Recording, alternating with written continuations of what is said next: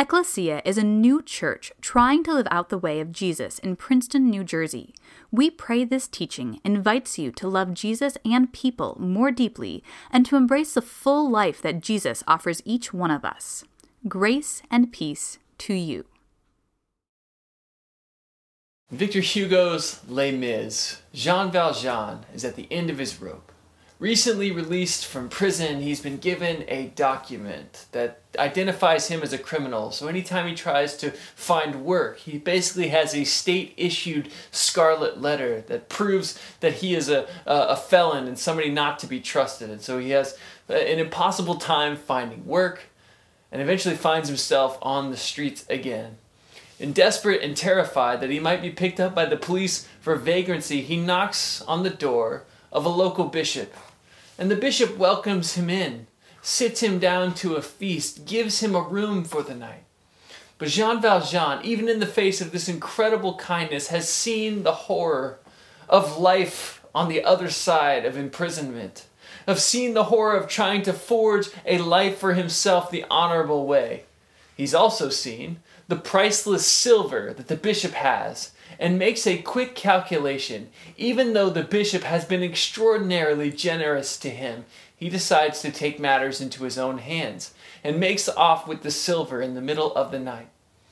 Now, Jean Valjean has not gotten far when he's apprehended by the police, and the police suspect that the silver is stolen, and so they haul him back to the place where they suspect it was stolen from, to the house of the bishop. They lay out the stolen silver in front of the bishop, Jean Valjean hanging his head in shame, knowing not only is he certainly going to spend the rest of his life in prison doing hard labor, but that he has betrayed the kindness of the one person who ever showed him any.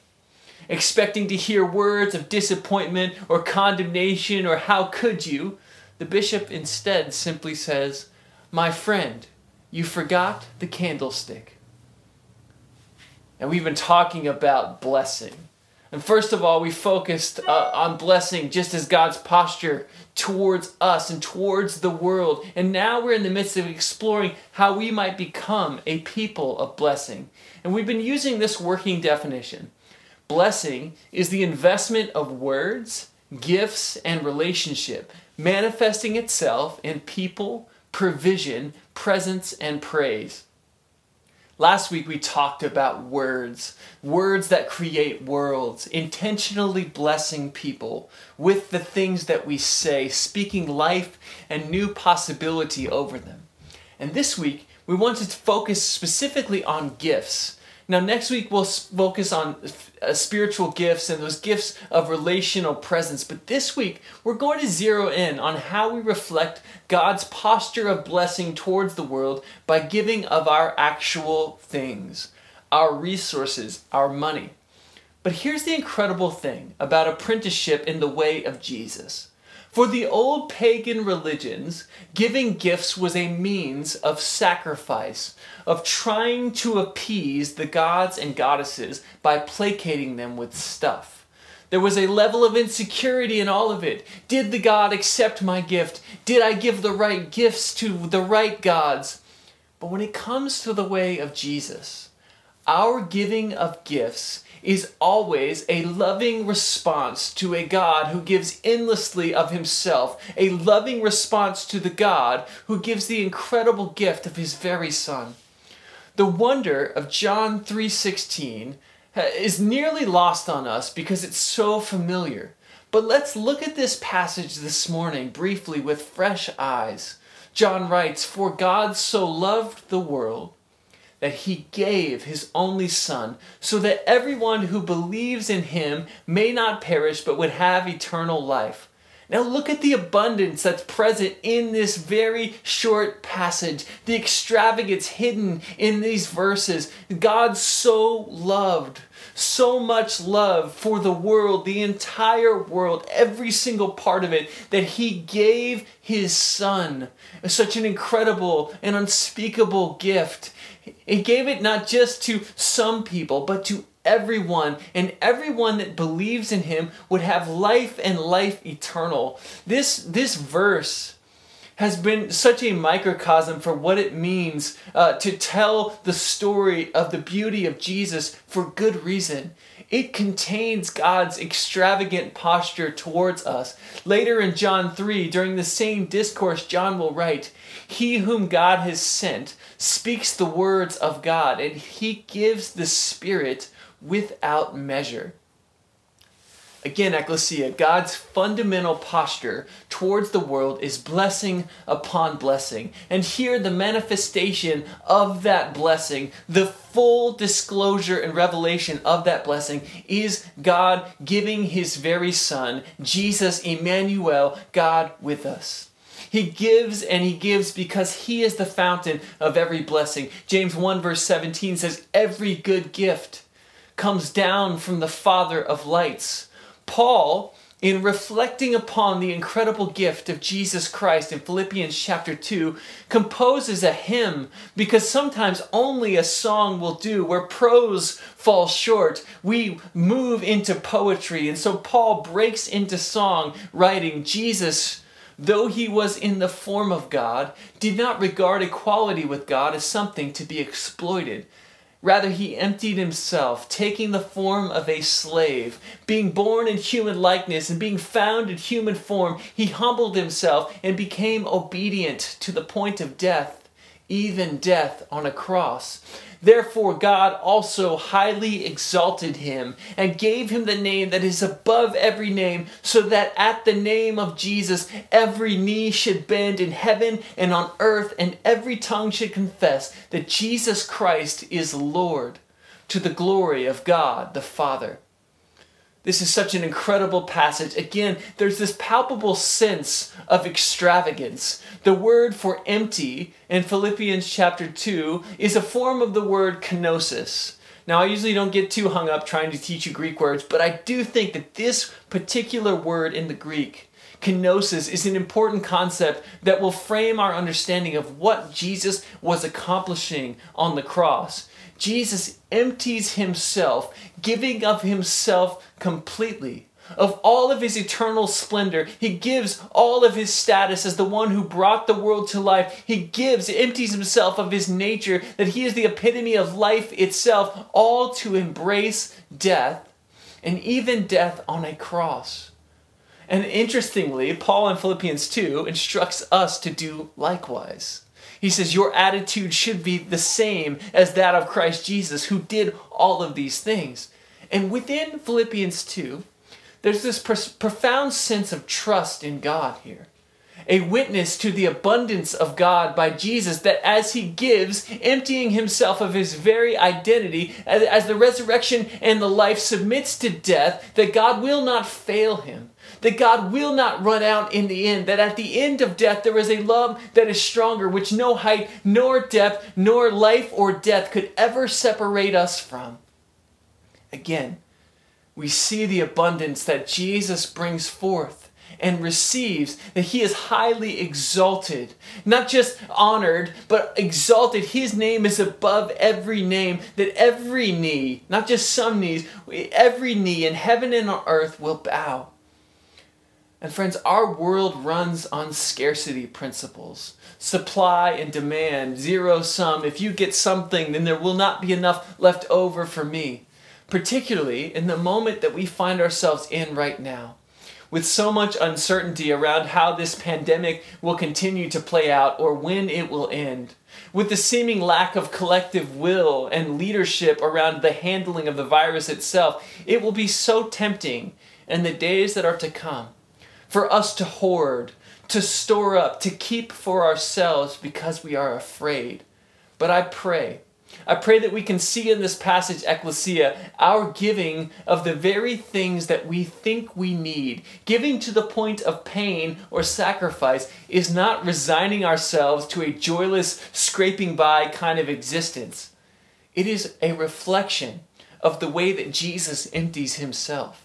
It is a reflection of the kind of faith that God calls us to. It is to trust the very heart of God. To trust not only that he is the creator He is able to supply our needs, but He is the God who loves us and cares for every minute detail of our lives. Jesus, in reflecting on this anxiety between not enough and trust, this separation between these two things, in the Sermon on the Mount says in Matthew 6, verses 25 through 34, "Therefore, I tell you, do not worry about your life, what you will eat or what you will drink, or about your body, what you will wear. Is not life more than food, and the body more than clothing? Look at the birds of the air. They neither sow nor reap, nor gather into barns, and yet your heavenly Father feeds them. And are you not of more value than any of them? And can any of you, by worrying, add a single hour to your span of life? And why? Why do you worry about clothing? Consider the lilies of the field, how they grow. They neither toil nor spin. Yet I tell you, not even Solomon in all his glory was not clothed like one of these. But if God so clothes the grass of the field, which is alive today and tomorrow is thrown into the oven, will He not much more clothe you? You of little faith, therefore I tell you, do not worry, saying, what will we eat? What will we drink? Or what will we wear? For it is those who don't know God who strive for all these things. And indeed your heavenly Father knows that you need them. But strive first for the kingdom of God and His righteousness, and all these things will be given to you as well. So do not worry about tomorrow, for tomorrow will bring worries of its own. Today's trouble is enough for today." Ecclesia, I want to challenge us as a collective, as a church, to be a people who, even in the days of trouble, give generously of our money and of our resources. To be a people who are quick to respond to need, quick to lend our stuff, quick to give generously, quick to see what we have might be multiplied to serve the poor, the orphan, the widow, and the needy among us. I want to invite you over the course of the next week to do a simple inventory of your life. Where are you fearful around this area of finances? Where are you fearful that there will not be enough? And where is God calling you? Even in the midst of that in-between space, even in the midst of that anxiety, to give in trust and in faith that God is a good God.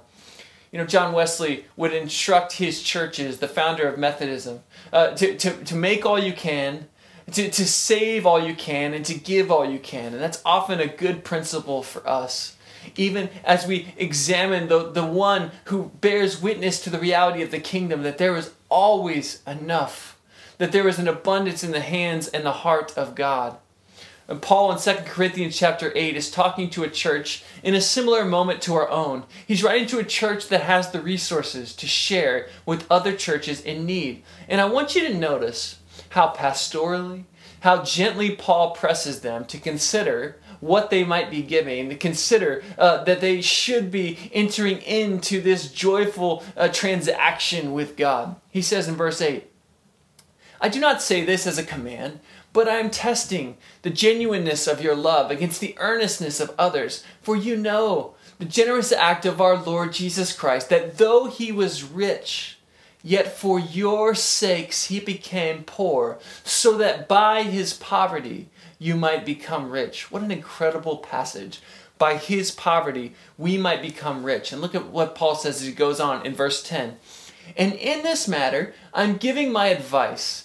It is appropriate for you, who began last year not only to do something, but even to desire to do something, now finish doing it, so that your eagerness may be matched by completing it, according to your means. For if the eagerness is there, the gift is acceptable according to what one has, not according to what one does not have.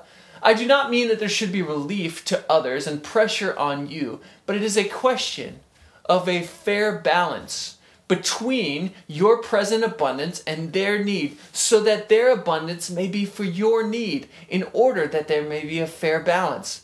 As it is written, the one who had much did not have too much, and the one who had little did not have too little." Jesus, though He was rich, for our sake became poor, so that by His poverty we might become rich. He calls out their eagerness to do something, and then He says, do it. We all have that sense when we see a need, oh, that's so sad, oh, what can I do? Oftentimes the Spirit is prompting us to move into action.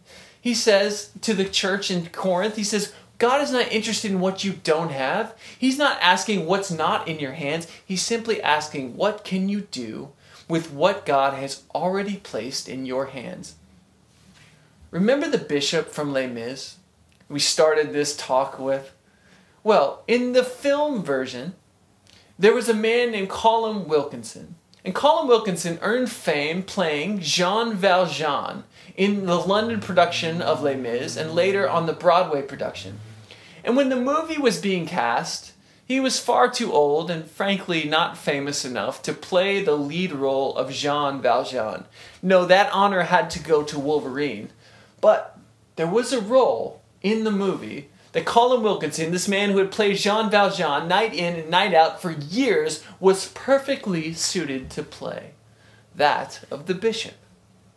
And when asked about playing these two different roles, when asked about moving from being the lead character, Jean Valjean, who's the central focal point of the story, to playing the bishop, who plays a pivotal yet small role, Colin Wilkinson reflected, to receive, as Jean Valjean, that incredible grace night after night after night, and now, in playing the bishop, to be able to give it away is the most profound joy. And Ecclesia, I hope you can see how we, like Colin Wilkinson, have been placed in this role where we have received this incredible grace. We've received a blessing where we deserved condemnation. We've received the abundance of God where we were afraid there was only going to be a scarcity. And now, our call is to play a different role, that of the giver, that of those who walk the world as the pardon of God, who give out of the abundance of what God has given us. We have received very much so. We have received endless joy, grace, peace. Let us be a people who bear witness to the God who overcomes every lie of scarcity and forsakenness, and give of our money and our things, because in doing so, we testify to the truth that this world is a gift. It is a gift from a joyful and loving Creator, and He will supply all of our needs according to His glorious riches in Christ Jesus. The theologian Hans Urs von Balthasar reflects that the gift that we bring is the reception of the divine self-communication in history by receiving the reality of Trinitarian love.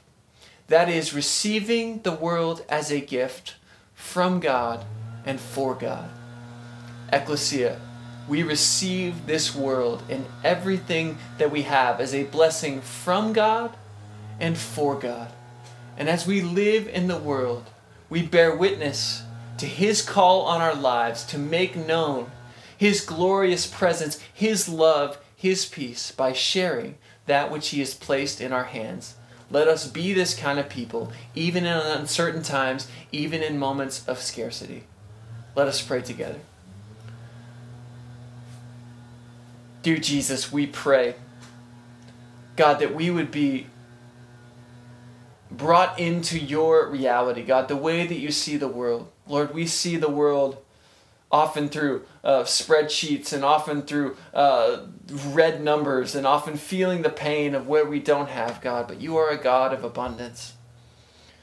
God, you are a God, as we trust you, we find that you are providing for us, God, daily bread. God, that it doesn't have to be too much, God, but it's never too little. And so, Jesus, would you help us in these moments to place our trust in you? And God, I want to invite us in this moment to just explore where we might be feeling anxious or afraid around this area of finance and resource and money. And God, would you just, wherever we are, would you meet us in that place? God, with a reassuring word, with a gentle pastoral word, not condemning, God, but bringing us along in what it means to trust you, what it means to live for you, what it means to share with others. And Jesus, would you help us, just as the pastor of this church, I pray that collectively, Lord, we can always do so much more together than we can apart. Lord, would you help us to be a people of abundant generosity, a people who bear witness to the reality of your kingdom, God, by the way that we give. God, would you help us to bear witness to the riches of your glorious kindness in Christ Jesus as we share it with others. God, help us to be this kind of people, a people of blessing, a people who bless with what we have. It is a reflection of your blessing, God, of giving yourself on the cross. We pray that we would be a people who reflect the beauty of who you are by giving with an open hand, God, that we would see that this world is a gift from God and for God. And we pray all these things in your beautiful name. In the name of the Father, and the Son, and the Holy Spirit, we pray. Amen. Thank you for listening to our podcast. For more information, please visit www.ecclesianj.com.